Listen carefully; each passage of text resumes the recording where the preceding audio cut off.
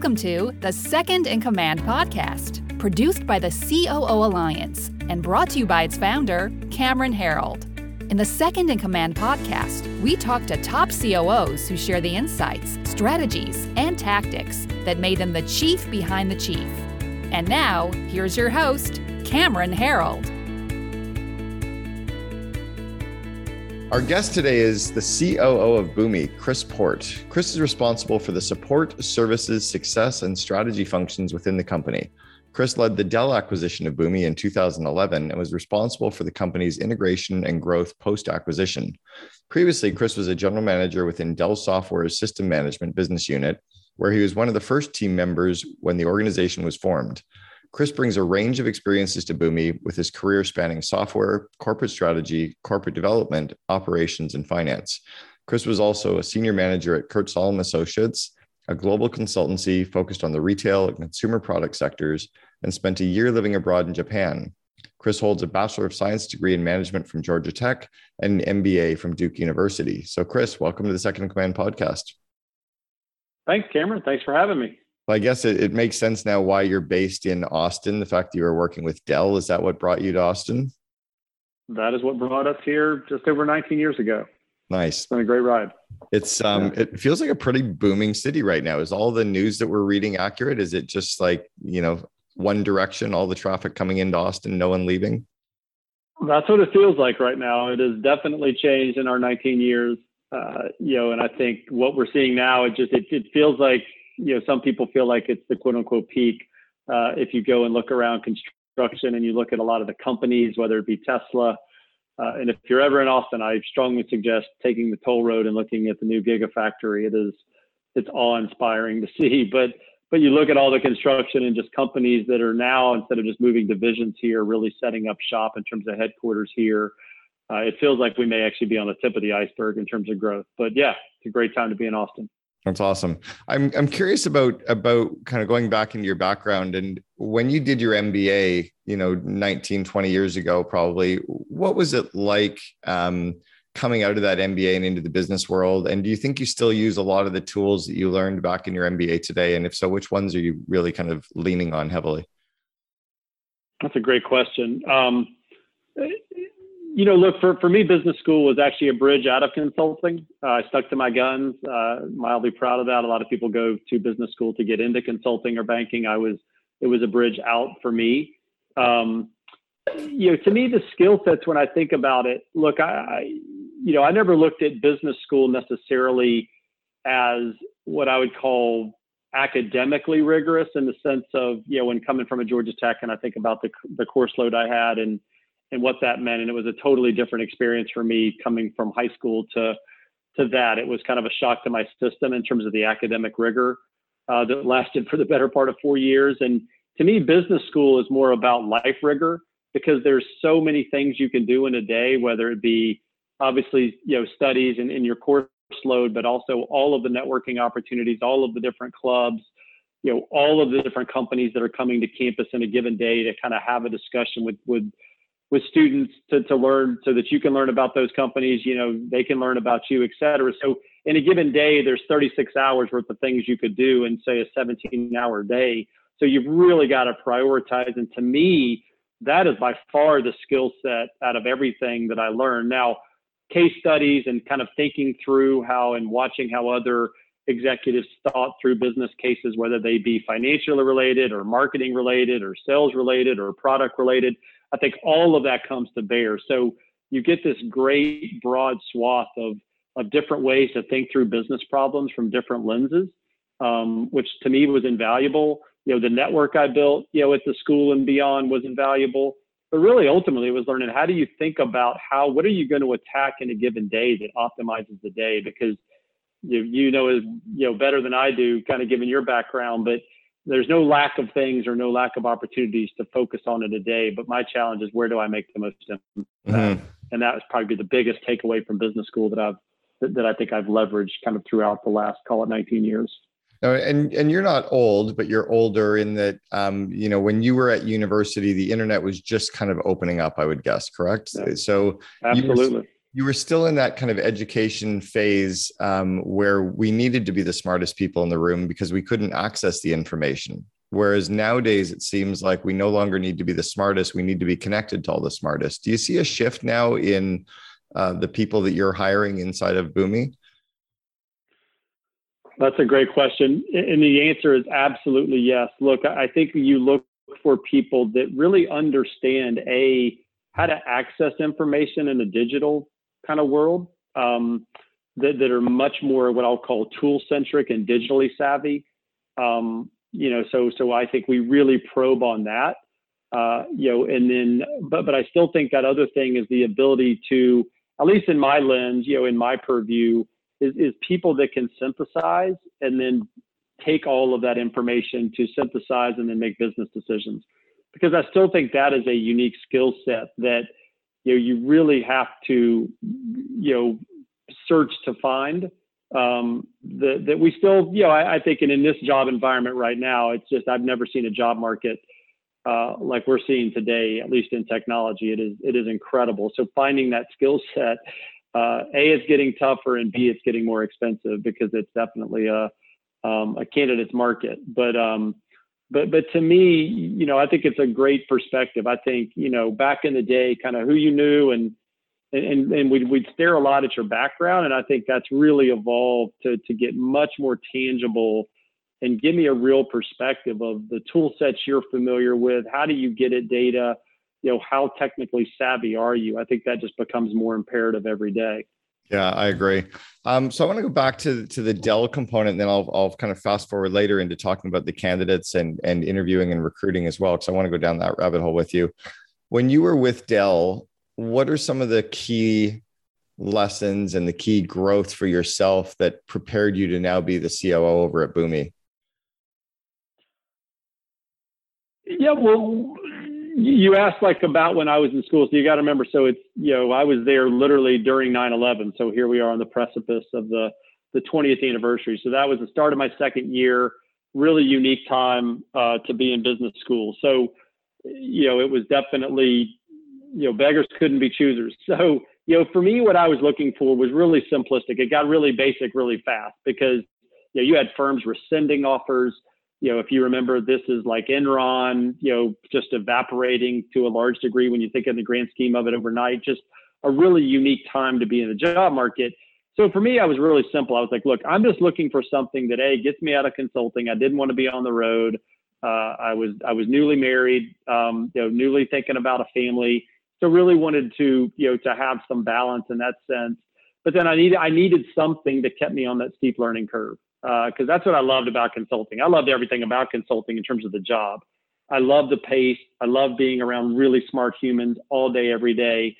I loved being challenged. I loved new problems. Even though I was focused on consumer products and retail, I mean, every company was a new problem that you were trying to solve. And I loved everything about it. I just absolutely hated the travel, and I hated the fact that you never really owned anything at the end of the day. You just moved on to the next client. And so I needed something that was really fast paced, that kind of kept me on that learning curve. And that's what drew me to technology.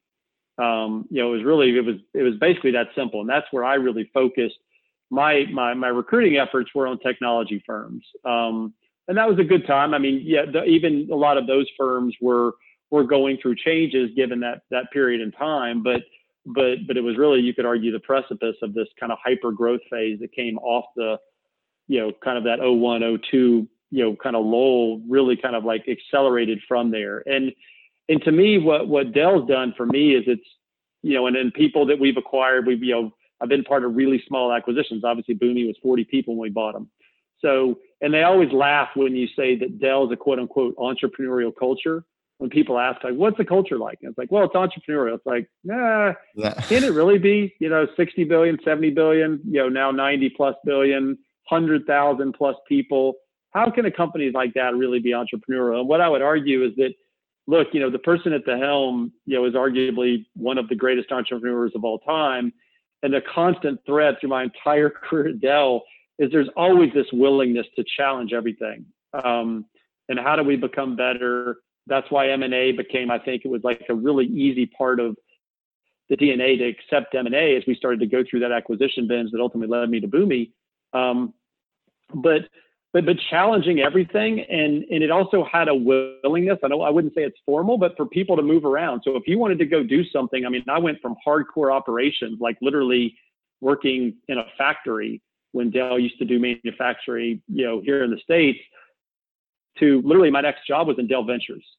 So, I mean, I don't know if there could be much more of a 180, but that's really far afoot. And then went into a sales segment and did some kind of what I'll call pseudo sales roles, then went back into corporate strategy. But Dell has a tolerance for all of this. It's a really unique company. I'm not saying that's the fastest path to glory in terms of promotions and all that fun stuff and career, as you think about a career, but I've skated towards challenges versus getting fixated on becoming an operations VP or a finance VP or something like that. I've always tried to focus on, I'd say two things. A, just hairy problems. I mean, I like solving problems. It's what keeps me going. It gets me up out of bed in the morning. It's what excites me. It's why this is the greatest job I've ever had, for the last 5.5 years. It's all about solving problems. Well, I think what you're showing is that and this is actually, I think, critical for anyone who wants to be a COO of larger organizations, is they need to be able to work in all these cross-functional areas. They need to do the hairy problems in all the different business areas and not just stick into one silo, which is interesting. When you're in a smaller company, that doesn't tend to happen as much. So, and Dell was arguably, I mean, one of the hottest tech companies on the planet back in early 2000s. I remember when I was first got my first Dell and I could throw my IBMs out the window and I was super excited. And that was around 2001 as well. So, you're at Dell and you jump over from Dell to a 40-person company. Or let's talk about the acquisition before I talk about you moving over. Because when you led the acquisition of a 40-person company, first off, what was it like? What lessons did you have in buying a smaller company that our listener can learn from? And then if you're a smaller company looking to sell, I've got 4 of my clients right now that are working with an M&A firm to sell their companies. What lessons can you get them on how to get acquired and how to make the transaction process easier? So from both sides. It's a great question. Well, I'd say on the buy side, I had the opportunity to basically study a handful of acquisitions that Dell had done in the SaaS space that for a myriad of reasons didn't go according to the business plan. So, had some things to build upon, but my 2 biggest takeaways were really simple. A, this was 40 people moving inside a 100,000 person company, and we need to incubate. It was actually incubate, don't integrate. That was kind of the tagline, which every acquisition is different. So that's something I've also kind of I would argue gained a perspective, on over the last, call it 10 to 12 years of doing M&A, is everything's different. But in this one, it was absolutely incubate, don't integrate. Leave it alone. Leave the stack alone in terms of the software stack. We're not going to try to shove their software stack into Dell's stack. Obviously, A, it was a stack built for hardware, not SaaS. B, built for a multi-billion-dollar company, not for a 40-person company. So, but then also don't break it apart. Leave it all up under a CEO/GM, and let's incubate this. And then 2, let's get it on a glide path with a strategy that kind of sets the stage for the first, call it 18 to 36 months. And that's what I really leaned into, because it's all about momentum, from an M&A perspective. When you buy a company, how quickly you get out of the gates is so imperative to longevity and early success. So those were the 2 things on the buy side. On the sell side, I don't know how to, I'm certainly not the person. I've never sold a company, so I'm not savvy enough. Look, I would tell you a couple things. A, and I don't think there's any, big secrets here, but being able to really demonstrate product market fit is just an imperative. And then what is your cultural fit with the buyer? I tell you, if the buyer is serious about the longevity of the asset they're buying, the technology, the company, whatever it may be, then that cultural fit is imperative. And people underplay it, they really do. But to me, it's don't lose sight of that. And that goes both ways. I mean, right now it's a seller's market. So I think your friends are probably in,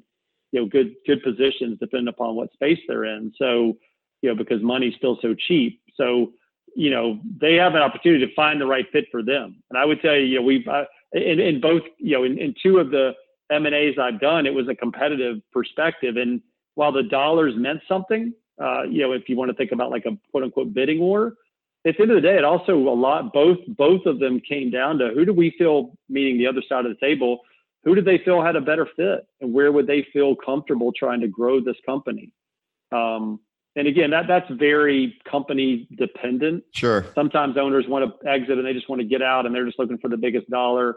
But at least when we've thought about it, and as we do acquisitions so much in technology, it's who am I acquiring? Who's going to be part of the team here? Yeah. And so we're really looking for people that want that and want to be a part of something, at least for a while.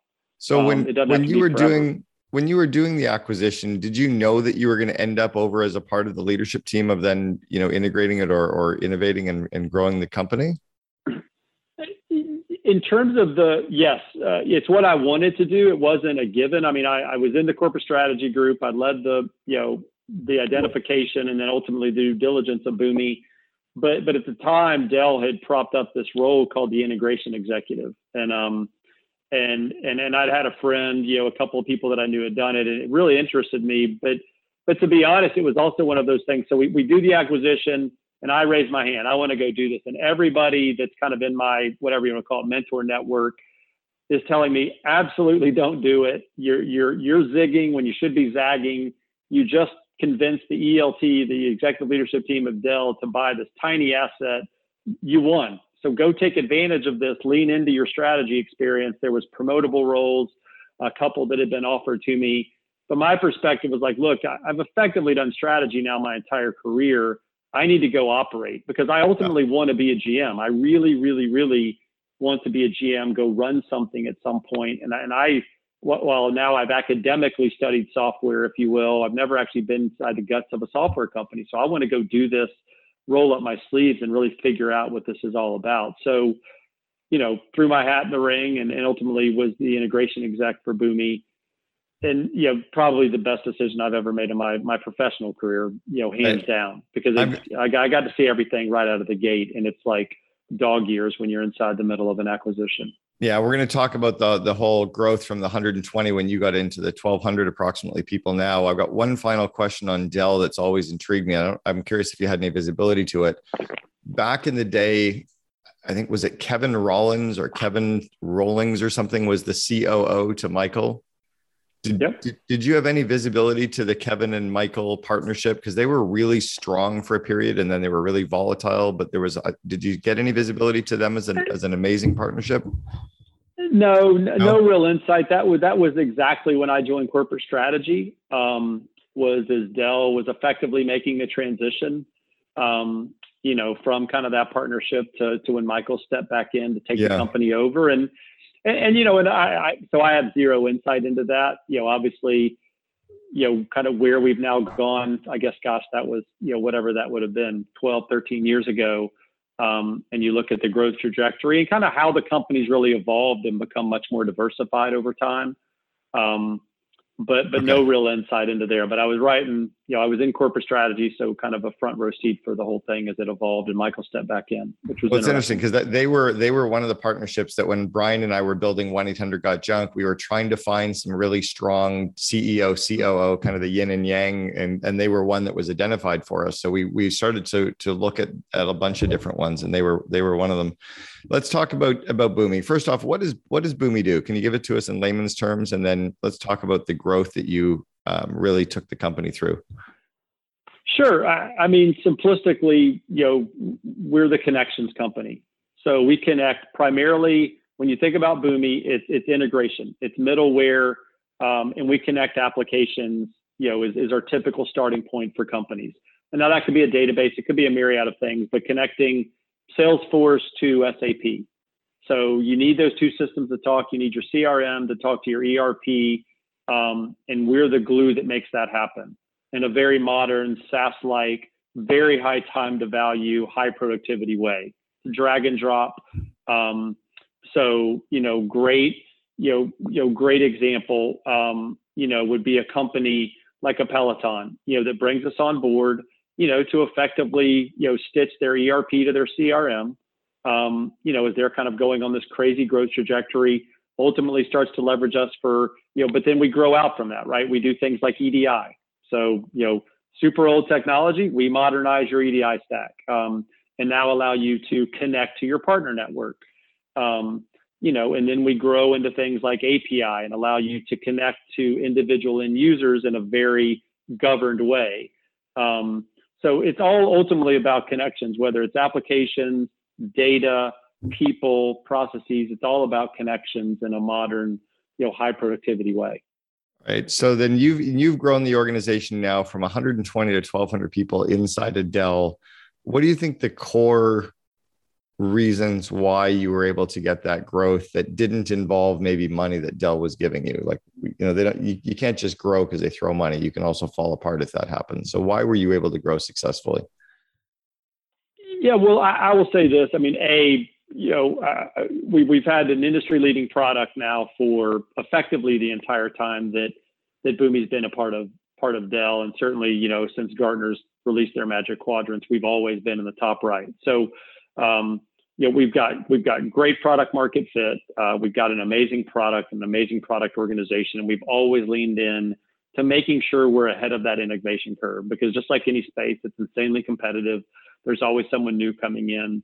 But we have just this amazing opportunity. And candidly, we're just now like on the precipice of a lot of these macro trends that we were kind of betting on 5-7 years ago are really now coming to fruition, whether it be the explosion of data, the explosion of SaaS applications, and kind of, if you want to call that the hybrid environment explosion. You're now talking about a mass labor shortage that feels like it's a wave that's about to crash down on the heads of a lot of people like me in terms of just finding people to be able to do things. And now you've got to think about the tool sets you're selecting. Do they require a lot of people to maintain?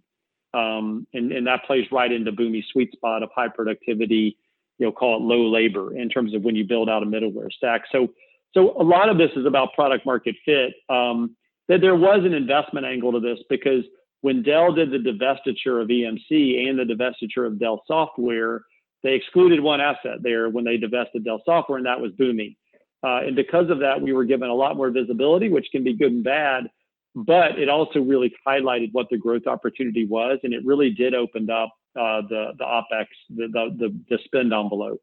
So we were given a lot more investment, which did allow us to start, because at the end of the day, the bulk of our investment is people. And how do we grow out a proper global sales organization? How do we grow out a proper product and development organization? How do we grow out these organizations to really go focus on what is an immense global opportunity for us to really go from 150 to 1,200, and we're well on our way to 1,400 to 1,500 by the end of this year. So, but I think at the end of the day, a lot of this is just about the product and how we've just met all of these customer needs, across the globe now, kind of moving north of 17,000 customers. And it's just really having a product that solves a very acute problem, which is just growing and exploding in a very, very direct and high time to value way. So I'm curious how it is working with some of the big organizations that Boomi's had to work with. My girlfriend was the head of engineering for Salesforce inside of Ticketmaster, and I know that she used Boomi there, and then also at another company, Internet Creations, where she brought Boomi in. What's it like for your team working with these big organizations? How do you prevent yourself from banging your head against the wall? I mean, I've always been in the entrepreneurial world, but I find corporate hard to work with. It seems like there's a lot of people that'll say yes to projects because they don't want to say no, and then stuff can take so long, and then you have all these needs from the external forces. Any lessons for our listener on how to work with the bigger organizations successfully? Yeah, look, I mean, we've learned our way through it, just like most companies that have gone from, particularly in the SaaS or the B2B space, that have gone from 41 to now 1,200 or 1,200 plus people. We started in very much I'll call it I wouldn't say mid-market, but call it the large mid-market, and have now kind of moved upward to disrupt a lot of those legacy players in the integration space.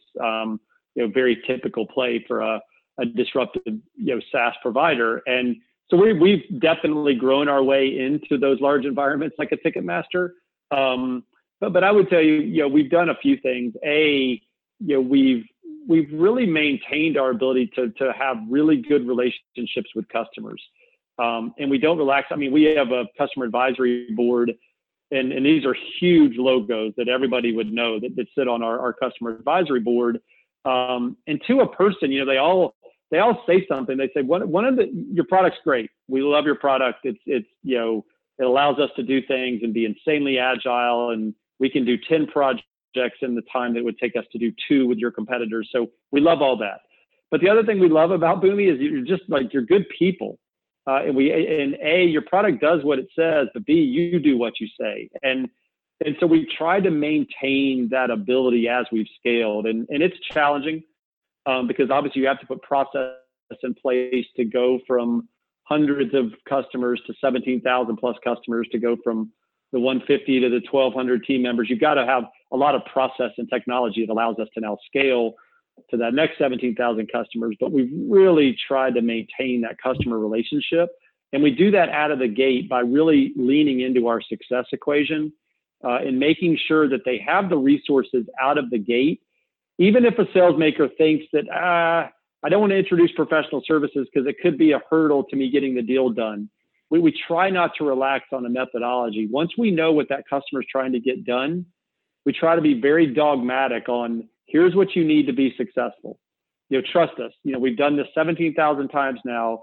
We know we have an equation, and it may include, you always have a success professional with you, but it may include leveraging this partner who's really good at doing this with you. It may include having our professional service team to help you do this. Obviously, support's always underneath that, but it's trying to be as dogmatic as possible. And look, we're getting better every day. We're still not perfect at it, and we never will be.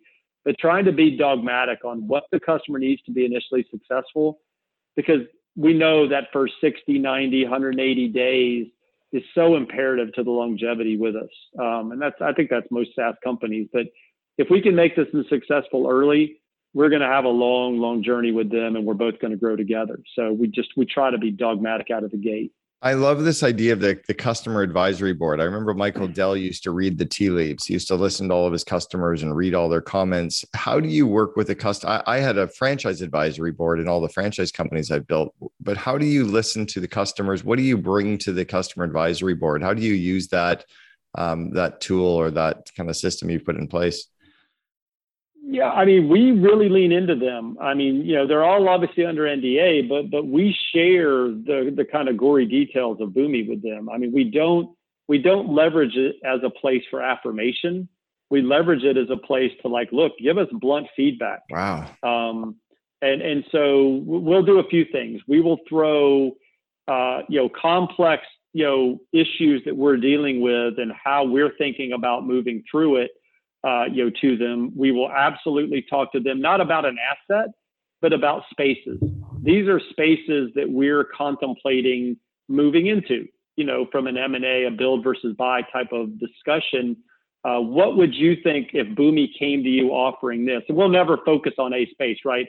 We'll kind of do a little bit of a menu of, we'll bring in 3 spaces. Obviously, one of them we know in the back of our mind we're really focused on, and we likely have a company that we're focused on, if not multiple, but kind of tease it out from them and get their perspective of if you came to me with that solution, that would absolutely be of interest. Or no, I don't think I would really look to Boomi to solve that problem for me. So, and then anywhere you just kind of drag them into operational things, like for me, but we're very purposeful and look, this isn't like an audience to make sure we're getting affirmation that we're doing everything great.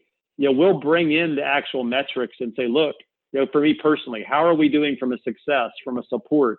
How is this going? Have individual discussions, but we try to leverage it. And I think they would tell you that it's been a valuable experience for them too. And they're very crisp on their feedback. Yeah, it's amazing. I love that you bring them some of the big hairy ones too, and you really open the kimono. So you've talked a couple times about how hard the labor market has gotten and how tough it is to find great people right now. I'm curious what you're doing at Boomi to attract great people. And then secondly, and this is a bit of a bizarre question that I've never even asked this before, but what would a smaller company do to attract people when they're competing against Boomi? So if I was a 40-person company in Austin and I'm trying to hire the same person you are, what do I do to get them so that you don't? Because the small companies can't pay what the Facebooks and Googles can pay. Well, I don't want to arm my competitors with too much building blocks, but I think for Boomi, we're trying to do a couple things. We're trying to really lean into what our culture is, because it is such, in my opinion, it is such a huge differentiator. And when you look at our attrition, and obviously a lot of people at a lot of companies are looking at attrition data right now, as you're kind of seeing the Great Resignation happen, across the world. And I think the pandemic has really accelerated that. And I think once we get back to whenever and whatever it looks like, some sense of quote unquote normalcy, I do think that'll help slow some of this down. But I think we're trying to really lean into our culture and who we are. It's been such a strong point for us for so long, and our attrition data has always been incredible relative to our competitive set. In a very good way. We just don't see a lot of attrition, and even in this kind of period of somewhat elevated attrition, it's still based on all the benchmarks we're staring at, world class. So, but we're really trying to lean into like what Boomi is. And kind of like what you're joining is a key differentiator, because what we're finding is like, look, the money can be good, equities and other thing that obviously as we get on the other side of this transaction, we're excited about, and actually having Boomi equity. But at the end of the day, a lot of the companies' offer packages kind of start to look the same. You all roughly start to learn what everybody is offering each person. So now the next question is like, how do I kind of prove to you that this is a great place to come build your career? So we're really trying to lean into A, like, look, it's a market leader, but B, there's just something bigger that's happening here. I mean, this is a real, I've never been part of something like this. I don't take it for granted. These opportunities just don't come along that often. A lot of having done a fair amount of M&A, a lot of people say we're always we're almost at 100 million ARR balance, or we're almost at $1 billion valuation. And it's amazing that every single SaaS company you meet at times seems to be almost at those benchmarks. And we just blown by all that stuff, and it just doesn't happen that often. So, and we think we're literally on the next, kind of brink of the next evolution of this whole thing as we get on the other side of the acquisition to go to another whole gear of growth when you really look at these macro trends. So really just trying to lean into that story. And when I think about differentiation, I mean, to me, Cameron, it's like, look, I just think there is a reality though. I think there are people that they want to go work at 40-person companies. And look, 40-person companies are different than 1,200-person companies. And I will fully acknowledge that. I mean, we try every day to, how do we keep that entrepreneurial vibe going? How do we keep that edge? I think every company to some degree kind of like works through that in their own way as you grow, which is how do you keep that edge? How do you remain paranoid, candidly? How do you continue to disrupt and constantly look at yourself as, the quote unquote little guy, to go punch above your weight? So, but to some degree, it's like, look, if someone's looking for that small environment, they're going to go there. And if someone's looking for something that's obviously a little bit more at scale, that's, years ahead of that, then I think that's a different environment, a different opportunity. I like that you kind of quoted Andy Grove there. Only the paranoid survive. You didn't quite, but I think that's where you were thinking. Is Dell going to exactly what I was thinking? Yeah, is Dell going to spin off Boomi into its own public company at some point, or? Well, I mean, so Dell's announced the divestiture of Boomi. So we were, they announced, a couple months ago, we're still in the process of closing. So it was announced in May that we were bought by Francisco Partners and TPG. So two of the preeminent private equity firms in the world, focused on technology. And that deal will close sometime, call it in the next 1 to 2 to 3 months. So we're still part of the Dell family, and it's been an incredible ride. But I would tell you that we're equally as excited about what the next phase holds, and now really working and partnering with people that all they think about all day, every day is software. Yeah. And that's everybody that we're working with on that side of the fence now. That's all of their experience, both from kind of a deal side as well as an operational side. So excited about this next, part of the journey. And then now being part of a portfolio of companies, from a Francisco partner. And then when you look at the TPG, kind of their growth equity arm, which is what we're part of, you look at these portfolio companies and they're world-class software companies, and learning from them about how they've really optimized their growth. So really excited.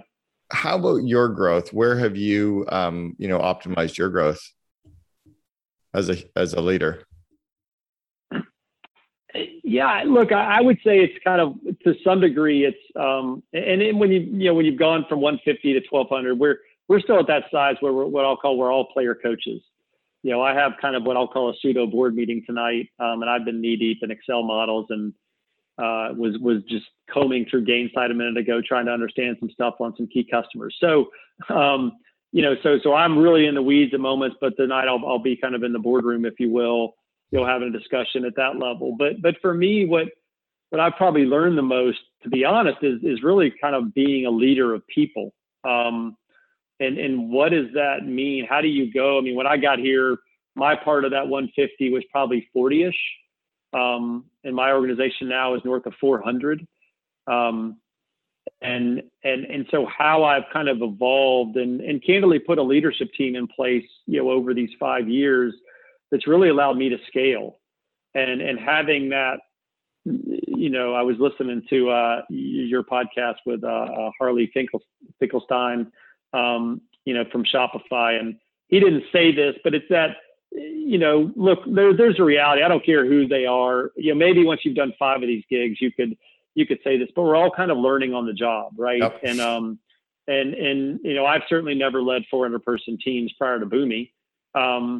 But the one thing I've learned is I've got to almost scare myself with the people I hire, in the sense that, I now have people in place that, whether it's support or professional services or success or,